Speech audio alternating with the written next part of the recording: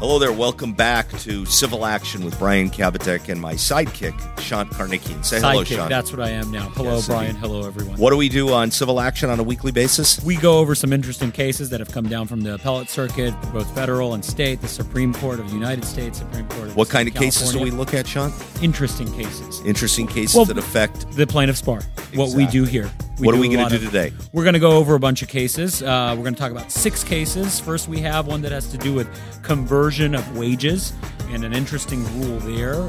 Next, we're going to talk about 998s, a very practical and interesting subject, and some clarity as to what qualifies as the amount offered in the 998.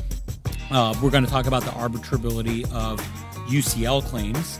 Then we're going to talk about dangerous conditions of public property in a bad, what we think is a bad outcome. So you'll hear us kind of rant about that issue.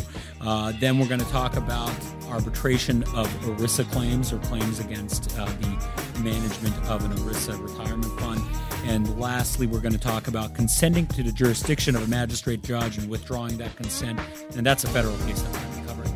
And not surprisingly, a lot of these cases today I would consider to be not great results and not great decisions. But before we get into the individual cases, Sean, where can people find us? They can find us online at kbklawyers.com and on all social media platforms. If you haven't already and you're still listening to this, thank you. Or we're curious what's wrong with you or because you haven't tuned out. But if you haven't subscribed, please go ahead and subscribe and leave us a review, give us some feedback, get in touch with us. We'd love to hear from you. People would like to know, Sean, why you're still here. Right, or they can tell you. No, people really do want to know why you're I'm still here. I ask myself that every day. Good. I ask myself that every day. So we're going to cover some interesting cases today. We do like to hear feedback, and also if you've got issues you'd like us to cover, things that you'd like us to talk about on our podcast, we are happy to follow your instructions, and we are here to serve you. So let's start with our very first case today.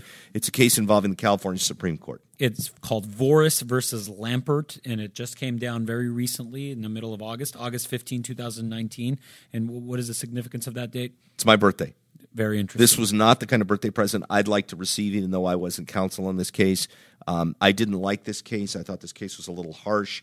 So the gist of the case is that the plaintiff in this case was somebody who would work for a company. It was a startup company. He had been promised wages. He was never paid his wages, never paid his income, ultimately goes to trial against the company and recovers what becomes, with attorney's fees, costs, expenses, penalties, et cetera, about $350,000. Yeah, decent recovery. His wages were supposed to be in exchange for his contribution to the startup, but apparently some dispute happens. He gets either let go or they break up, and he gets this big award, and he can't collect. So he's having trouble. He can't collect because the companies that he worked for had either gone out of business or become insolvent, or whatever the case may be, but he wanted to go after the actual individuals who were behind this, and he came up with a novel theory that this was effectively conversion. Right, so he went after the individual who was behind the company for conversion. And just so we know here, conversion, can you tell us what that is, Brian, where that comes from? Conversion is a very old tort. Conversion is a very specific tort in California law. It requires that there be ownership or right of possession to either property or something that's distinguishable, and it requires the defendant to have deprived the person of the right to that money, and then it ultimately requires that there be wrongful conduct of some kind and resulting damages. So it's not just property, but it's identifiable things and amounts and things like that. For example, the court says stock, for example. There's a uniform rule of law that shares of stock in a company are subject to an action for conversion. But the question here, which is, I believe, a question of first impression, is whether or not there's a cognizable claim for conversion of wages. That's a big word for you, cognizable. Cognizable. That's very good. Your parents are going to be very proud of you for using cognizable. They don't listen anymore. We've lost our last few listeners. So before we get to the cognizable claim, whether you can assert conversion for a wage claim, but the important point is that money, generally speaking, is not usually subject to conversion, and the only exception to that is if the money is readily identifiable in a specific sum. So you have to be able to say that I specifically deprived you of $10,000 that you were entitled to. I held your $10,000. I didn't give it to you. You were entitled to your $10,000. So the plaintiff's theory here, which I think is a novel theory, but it's not a complete stretch, is that the wages are earned when the work is performed, and that the employer is supposed to pay the wages, and the employer didn't pay the wages, right? Yeah, and the court goes into like the history of the fundamental employment relationship and the agreement to pay wages, and it kind of goes out of its way to say that this is an important principle, this is an important rule, and they almost agree that there can be conversion of wages. But then they take a sort of a side trip here, and the California Supreme Court says, but what we're really being asked to do is expand the law. Wow, surprising. Isn't that what the Supreme Court often does? And instead of explain the law, it's expand the law, and that there should be a public policy, because apparently that's what the plaintiff argued in the case, that there should be a public policy that anyone who deprives a person of his or her wages should be liable under conversion for those specific wages. And then the Court of Appeal the Supreme Court rather takes a tour through the fact that the Labor Code has all these rules, right? Right, yeah. They kind of do a little overview of why it's so important and how this is a right that needs to be safeguarded, and there has to be various ways for collecting. It even cites this very example, this very situation where the guy did get it. He went through the traditional channels, got a judgment, couldn't collect. So this is his proposal is the last resort. But why wasn't there a claim under Code of Civil Procedure Section 187, which allows you to amend the judgment afterwards to bring in the actual party who's responsible? Yeah, I don't know. That's an avenue that should have been explored in a situation like this. And why wasn't there? Apparently, alter ego, but it wasn't perfect, so they weren't. It wasn't able to pled with perfect specificity, I think, and it's not super hard to do that. So there may be some other avenues here that might have been foregone, but. So then we get into the fact that apparently there's a Senate bill called 588. Is that right? 588 is the Senate bill that the Supreme Court cited, and they said, well, there is a Senate bill which has expanded the requirement and that officers and directors may actually be responsible for failing to pay wages, and that the employer... And it enhances sanctions for ignoring a judgment like this. Right. Employer may be required to post a bond under circumstances if wages are unpaid. But then they go on to say that these legislative solutions may not be perfect. Yeah. But at the end of the day, the majority of the California Supreme Court said, no, you can't have conversion as a theory to collect wages. It's really strange. I don't know why they go out of their way to highlight the importance of this, and they over and over recognize how important this is, and then they go, but we're not going to make that. We're not going to make that leap. We're not going to expand it. Right, but there's a dissent. So it's a great dissent. In this California Supreme Court, there's rarely dissents on these kinds of employment cases or on civil cases in general. Usually they're unanimous, and there's a dissent by Justice Cuellar. And it's a really well-written dissent. It's worth a read if anybody gets a chance to read it. But since you don't have probably time and you're listening to us instead, we'll kind of summarize what it says. First thing that the justice looks at, it says, look, there's $350,000. This was in a situation where he was specifically promised this money. He was told he would get this money. It's a specifically identifiable sum. And why can't he bring a conversion claim? And go ahead. And I think the dissent points out that the majority opinion recognizes that there's scenarios that he would be entitled to recover under a theory of conversion. For example, if there was a share of real estate assets that had been converted, if there were other situations, if there was proceeds from consigned goods that had been sold. There's all these conceivable scenarios where the majority recognizes that he should be able to recover, but then they sidestep it. But then he goes on to talk about what kind of a real problem in California wage theft is, and he says a recent study estimated that minimum wage violations alone cost California workers nearly $2 billion per year. Let that sink in. Yeah. $2 billion a year. And this is taking away a tool for being able to recover and reduce some of that wage theft. And one of the things that the majority says is the conversion is just not the, quote, right fit, close quote, for this kind of wrong. And Justice Cuellar looks at that and says, why isn't it the right fit? Why wouldn't that be exactly what we're talking about? It's a specific identifiable sum of money. You know what it is, and you're being deprived of it by the party that owes you that money. Why wouldn't that be the right fit? He points out that the majority finds that there's no precedential decision in California that has recognized a conversion claim, but then he points out that there's no case in California that's refused to recognize a conversion claim. So it's not like the court's precluded from expanding this rule to go to a conversion for wage claims, but it's sort of an absurd result, and I think the dissent does a good job of pointing out all the problems with the majority opinion. All right, let's go to the next case. It's Hersey versus Volpava, and this case is out of the 2nd DCA, the 2nd District Court of Appeal in Los Angeles, and this case involves 998s, right? It does involve it arises out of a landlord-tenant dispute where habitability, really. Yeah, it's a habitability case. Yeah. And without casting aspersions upon the plaintiff, it looks like the case was sort of ginned up to be a habitability case where there really wasn't much of an issue.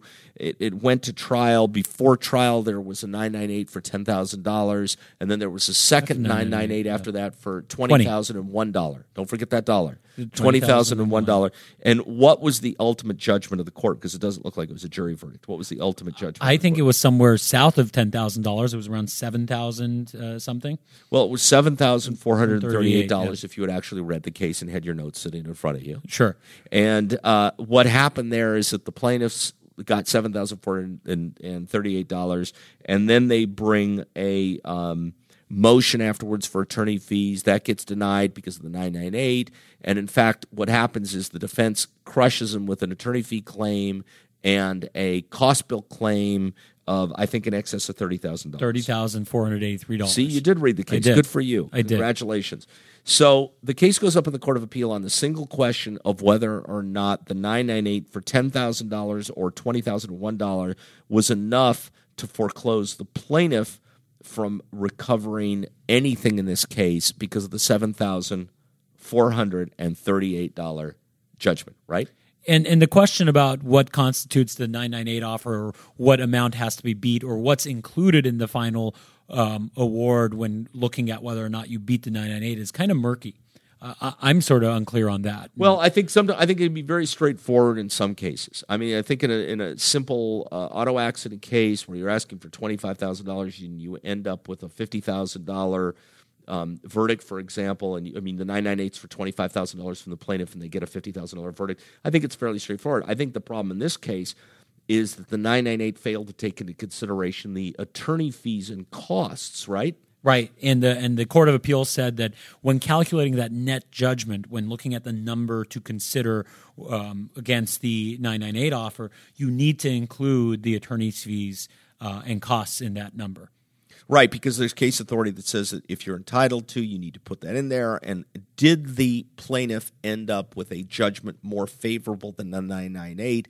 And here's exactly what the Court of Appeal said. They said when you add the costs plus the attorney fees of about $500. So I think there was some agreement to limit the fees in the contract to $500. Right, it was contractual. And you add the costs that existed at the time of the $10,000 998, you're over the $10,000. When you add all three of those together, you're over it. So clearly the plaintiff beat the 998 there. They say it's not as clear with the $20,001 because we don't know how much are the costs, how much of the costs have been affirmed.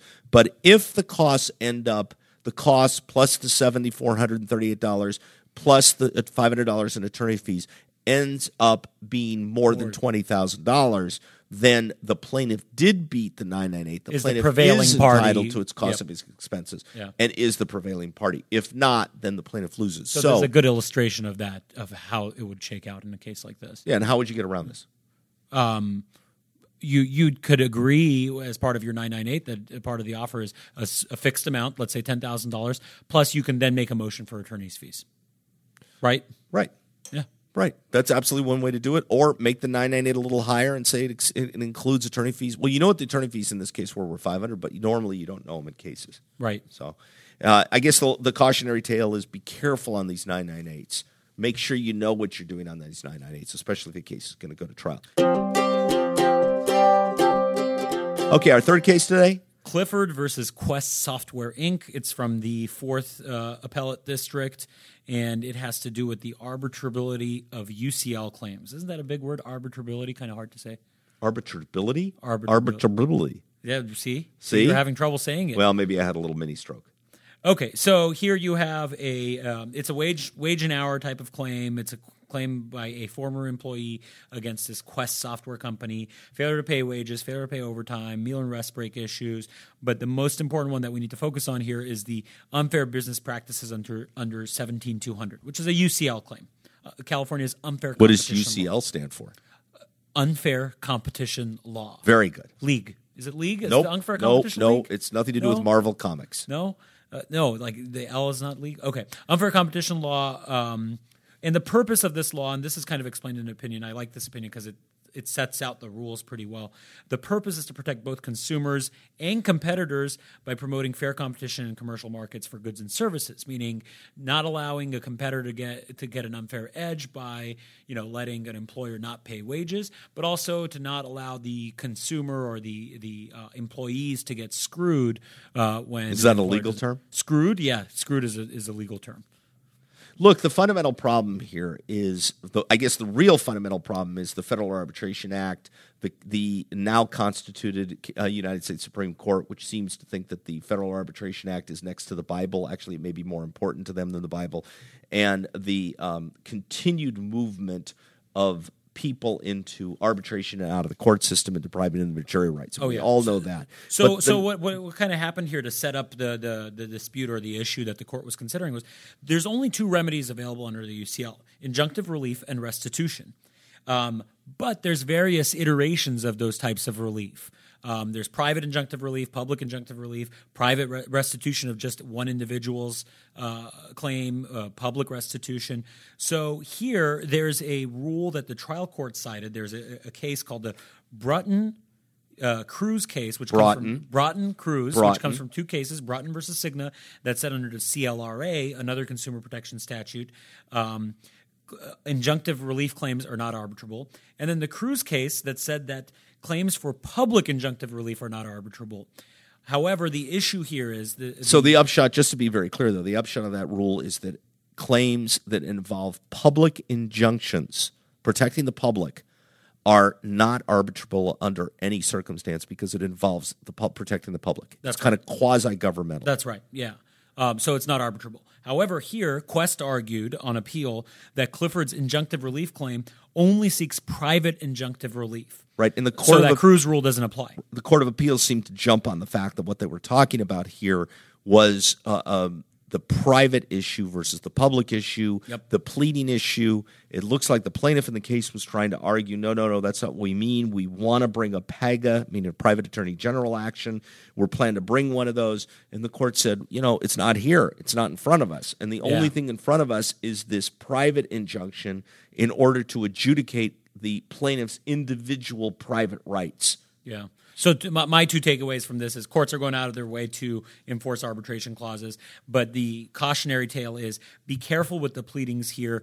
It was framed as a private injunctive relief question because the plaintiff only alleged all that stuff about preliminary and permanent injunctive relief as to plaintiff only, in the singular, not referring to the class, not referring to other employees. So maybe if it was phrased differently, this case wouldn't have come down the way it did. Right. So, I mean, it could have been a pleading issue. Sometimes I also wonder if the Court of Appeal bends over backwards to find the particular result that they wanted to find here, and the plaintiff is sitting there saying, no, wait, I didn't do that. That didn't happen. Next case, Huerta versus City of Santa Ana. This is a very interesting case and a very important case to understand what the rule is for governmental liability, particularly with respect to generally highway design. But we have to, unfortunately, start with these insanely sad facts. So the plaintiff's three little girls were out on Halloween night on 2014, and they were tragically killed when they got struck in an intersection by a car. There was a speeding motorist exceeding the speed limit coming down. Kids were crossing the street. Driver fled the scene, pled guilty to vehicular manslaughter. But the case was brought. This case was the one against the city for the design of the roadway. The plaintiffs alleged that, and not without support, they have plenty of support for this argument. Yeah, that the but lighting we'll get to bad. that. Yeah. They said that a large tree was blocking the light, that there was only one light. There was a large shadow in the crosswalk. It made it unreasonably dark at night, that the driver probably didn't see it. I wonder if they were able to coordinate with the criminal attorney. A lot of times coordinating with the criminal attorney in these types of cases to kind of put on a unified affirmative case against the city in defense about the lighting that caused it would help. And so the Court of Appeals starts off by saying, look, it's along the law in the state of California that a city has no specific duty to light its streets, but that there are exceptions, of course, when they do light the streets. And those exceptions are if there's a peculiar condition that necessitates it, meaning, if it's like unreasonably dark or something like that. If there's something, what's the term of art is peculiar condition, that makes that type of lighting necessary. Otherwise, they're not on the hook. They don't need to light the streets. Right. So here the Court of Appeals said, yes, there was an expert who opined in opposition to what must have been a summary judgment motion. Mm-hmm. The expert on behalf of the plaintiff opined that it was unreasonably dark. They focus on the fact that the expert had gone out a year or two after the event and done a test. I don't see the relevance of that. What are you supposed to do? Get an expert there the next day? The families usually don't hire lawyers until much later. And then they focus on, as you said, the peculiar condition doctrine, the condition of the public roadways. And here, though, is where, in my opinion, Sean, I think they completely go off the rails. Oh, yeah. They start making factual findings that I don't think the courts, neither the trial court or the Court of Appeals, should have done. For example, let's just give a couple specific examples. Sure. For example, quote, we cannot say how a tree could have cast a shadow. Quote, the light could not have created a shadow that could have overseen the area of impact. If it's clear from the data that the tree had no effect of reducing the level. The expert does not relate the opinion to conditions on the night. I mean, they go down the line and act as fact finders. Yeah, I just don't follow it. And it's not like it's a black and white fact here that, the plaintiff is saying the tree was on one side of the street and the defendant says it's on the other. And look, if you look at a map, it's on the other and they're clearly wrong. No, it's a question of whether or not there was a shadow and that shadow obstructed someone's ability to see the kids that were crossing the street that got killed. They say the case is virtually indistinguishable with a case called Mixon. If you read that, it's not. It is distinguishable. It's not exactly the same scenario. I don't know. And then to add insult to injury, at the end of the case, they award costs to the city. Yeah, affirming the judgment. Yeah. But there is a dissent. There's a dissent, and it's a great dissent. It's a good dissent. It's everything we've been ranting and raving about, but phrased a lot more articulate. For example, the dissent focuses on the fact that multiple eyewitnesses testified the area was poorly lit on the night in question, including one witness who testified that it was, quote, pitch black. Yeah. And then it goes on to say that the expert that was hired by the plaintiffs cited the American Association of State Highway and Transportation Officials to show that this violated. And then ultimately the Court of Appeal, the dissent, picks on the majority and says this is judicial fact-finding, which is exactly what I thought, that there are tribal issues of material fact. Very sad case. The one thing I will say about this is even though the chances of the Supreme Court granting a review are very slim, it often helps if there's a dissent. And here there's a dissent and a strong dissent. So if Brian and I were on the Supreme Court, we would reverse and remand. And we are not on the Supreme Court, in case you were wondering, in case one of our listeners is wondering. So our opinions are not binding? Yeah. It's unfortunate, though, because I think I'd be great on the Supreme Court, don't you? Sure, no. You'd be very dangerous. Why? Because you're not a stable genius. I'm a very stable genius. All right. Next case is Dorman versus Charles Schwab. This has to do with the arbitrability of ERISA claims or claims arising out of like an ERISA plan. This guy worked for Schwab for many years, from 2009 to 2015. At some point in 2014, and he had a retirement plan with Schwab, an ERISA retirement plan. In 2014, the plan was amended to add an arbitration provision. So he brought claims. The district court, and obviously Schwab moved to compel arbitration. The district court said, no, there's this case from 1984 called Amaro, which specifically says that ERISA claims are not arbitrable. Okay, I love Amaro, but before we get to Amaro, we have to talk about Italian Colors. Italian Colors apparently is a restaurant in the Bay Area that ended up in the Supreme Court, not the restaurant itself. It's not like the Supreme Court has a restaurant. Called Italian Colors? Wow. No. But the Supreme Court had a case called Italian Colors, which expanded even further the Federal Arbitration Act to cases that involve contract disputes and disputes between businesses. Not just consumer cases. Right, not just consumer cases. And so Now we can go to Amaro. So go to Amaro, Right. Sean. Tell us So- about Amaro. And this is from the opinion. The appellate court here, the Ninth Circuit Court of Appeal, points out that in Amaro, they ruled that ERISA cases are not arbitrable. And the reasoning behind that was, and this is a quote from Amaro, arbitrators, many of whom are not lawyers, lack the competence of courts to interpret and apply statutes as Congress intended. Isn't that a damn good reason for not enforcing Of course. arbitration I mean, clauses? there's so many reasons for not enforcing. But then the Ninth Circuit, maybe tongue-in-cheek, goes on to say the Supreme Court has since ruled that arbitrators are, in fact, competent Yep. to interpret and apply federal statutes. And it cited the American Express Italian Colors case.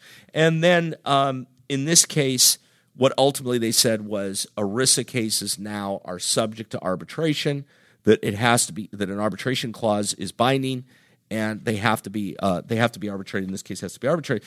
But interesting, the last interesting part about this case is that the Ninth Circuit said the normal rule is that a 3-judge panel, which is always what you have initially in the Ninth Circuit unless you go en banc with 11 judges, a 3-judge panel can't overrule precedent of the Ninth Circuit unless there is clear intervening Supreme Court authority to the contrary, and then the panel can make that determination. Here they found that Italian Colors was intervening authority to the contrary, and they effectively overruled themselves. They go out of their way in like a 5-page opinion, just take care of it there, kind of ensure that Have you ever arbitration clauses noticed are how enforced. Ninth Circuit opinions are much, much shorter than California Court of Appeal Right. opinions?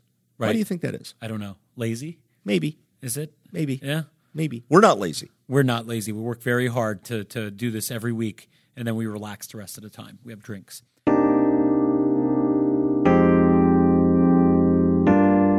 This is the final case. You're almost done having to listen to us. Right. I love this case because Gilmore versus Lockhart, it's a Ninth Circuit Court of Appeal case. It deals with magistrate judges and the ability to put a magistrate judge on, and when you have the right to opt in and opt out of magistrate judges. And I realize that most people don't encounter this in their daily practice, but it's important to understand. But the real reason I love this case is there a case with a factual background that more reminds you of what it's like to work at this law firm. For working for Brian. So, yeah, to give that a little bit of color, let me say what happened here. The plaintiff here is an inmate at a federal prison. Right. So right there you can relate to him. Right, already. He's serving time, just like me. And at some point, there's a fight that breaks out between two non-parties. And Two other inmates, which which you can relate to also. Sure, because there's other people here serving time alongside me. And the fight breaks out, some alarm is hit, and the protocol is when this alarm hits, what do they have to do? They have to, I called it assume the position. They have to drop on the ground, They have right? to prone out. Prone out. Which is, you have to After lie the down. alarm goes out, Which is what we do. happens here at Cabotech Right. when Brian gets upset about something. We have to prone out. Everybody. Yeah. And then what happens? So apparently, Lockhart, the plaintiff, takes a long time getting down on the ground, and then they shoot him with what is referred to as a sponge, which I'm assuming is a really painful beanbag that he gets shot with, which is, again, what Brian resorts to. Nope, when it was Gilmore. Lockhart was the guard. Oh, and that's so sorry. I'm Gilmore sorry. didn't Yeah. drop Yeah, Gilmore. and assume the position. Gilmore didn't Gilmore drop. then gets shot with a sponge? They refer to it Which as like a I'm sponge right shot or now. something. I'm right now online with Amazon ordering one of these. Brian's one looking of to these see guns. if he can buy that. I don't think private citizens should be allowed to own those, but Second Amendment. yeah. And then he gets pepper sprayed, which Brian also often uses in the office. Right. Us. We're kidding. If anyone's listening to this from the state bar, these are jokes. Please send far help. as we're concerned. Please send help. And anyway, ultimately he gets injured. His glasses break. He's slammed into a wall, and he has a face injury, something like that. So anyway, So he has all these clips. But files the this important part 1983 about this lawsuit. case is it ends up in federal court. In federal court, you have an absolute constitutional right to a federal district court judge, but you can stipulate out of the federal district court judge, which for a number of reasons, which include bad judges appointed by bad presidents, also includes the calendaring and the ability to get a jury trial with the judges who have these very busy active calendars, and a million other reasons why you might want the magistrate judge. You could stipulate to a magistrate. It's called consenting to a magistrate. So what did judge Gilmore pursuant do? to Section 636C. So here, Gilmore, the plaintiff, did consent to a magistrate. Right. But, Defendant had not consented to a magistrate. and then what happened? The magistrate judge gave a bad ruling on a discovery dispute Against? Against the defendant. No, against Gilmore. the plaintiff. Against the. We were doing so well up to that. Yeah, that was pretty good. Against Gilmore. And then what happened? Gilmore decided to withdraw his consent. And then what happened? The defendant, who hadn't yet consented, did consent. But 2 years later. 2 years later, yeah. Then it went to a trial on this issue in front of the magistrate judge. Yep. And what happened? The plaintiff lost. And then the plaintiff's issue on appeal was I had the right to opt out of the magistrate judge. They didn't grant my motion opting to withdraw out. consent, exactly. Because that same section that allows for consent has a procedure for withdrawing consent. And the lower court had denied that motion or that request to withdraw. Right. So all of our little jokes aside here, ultimately the ruling of the court was that because the magistrate judge had not been stipulated to formally by the defendants in this case for 2 years later, 2 years after he had withdrawn his consent, the plaintiff's withdrawal of consent was good. It's firm and final once all parties have consented. But before all parties consent, a party can withdraw his or her or its consent. That's what the plaintiff in this case did. That's what was valid. And under those circumstances, the withdrawal should have been granted and the case should have gone to a district court judge. And as a result of that, what happened, Shant? Reversed and remanded. And what does that mean for our cases today? We're done? Correct. That's good news for you. You can stop listening if you hadn't already tuned out. But for those of you that are still listening, thank you very much. We're always interested in what you have to say. We're always interested in what we can do to make these better and to make them more interesting for you. And thank you for listening. So, Sean, just finish off by telling people where they can find us. You can find us at kvklawyers.com. You can find us on all social media platforms. Please subscribe, leave us some reviews, tell Brian how bad he is, and tune in next time. Thank you.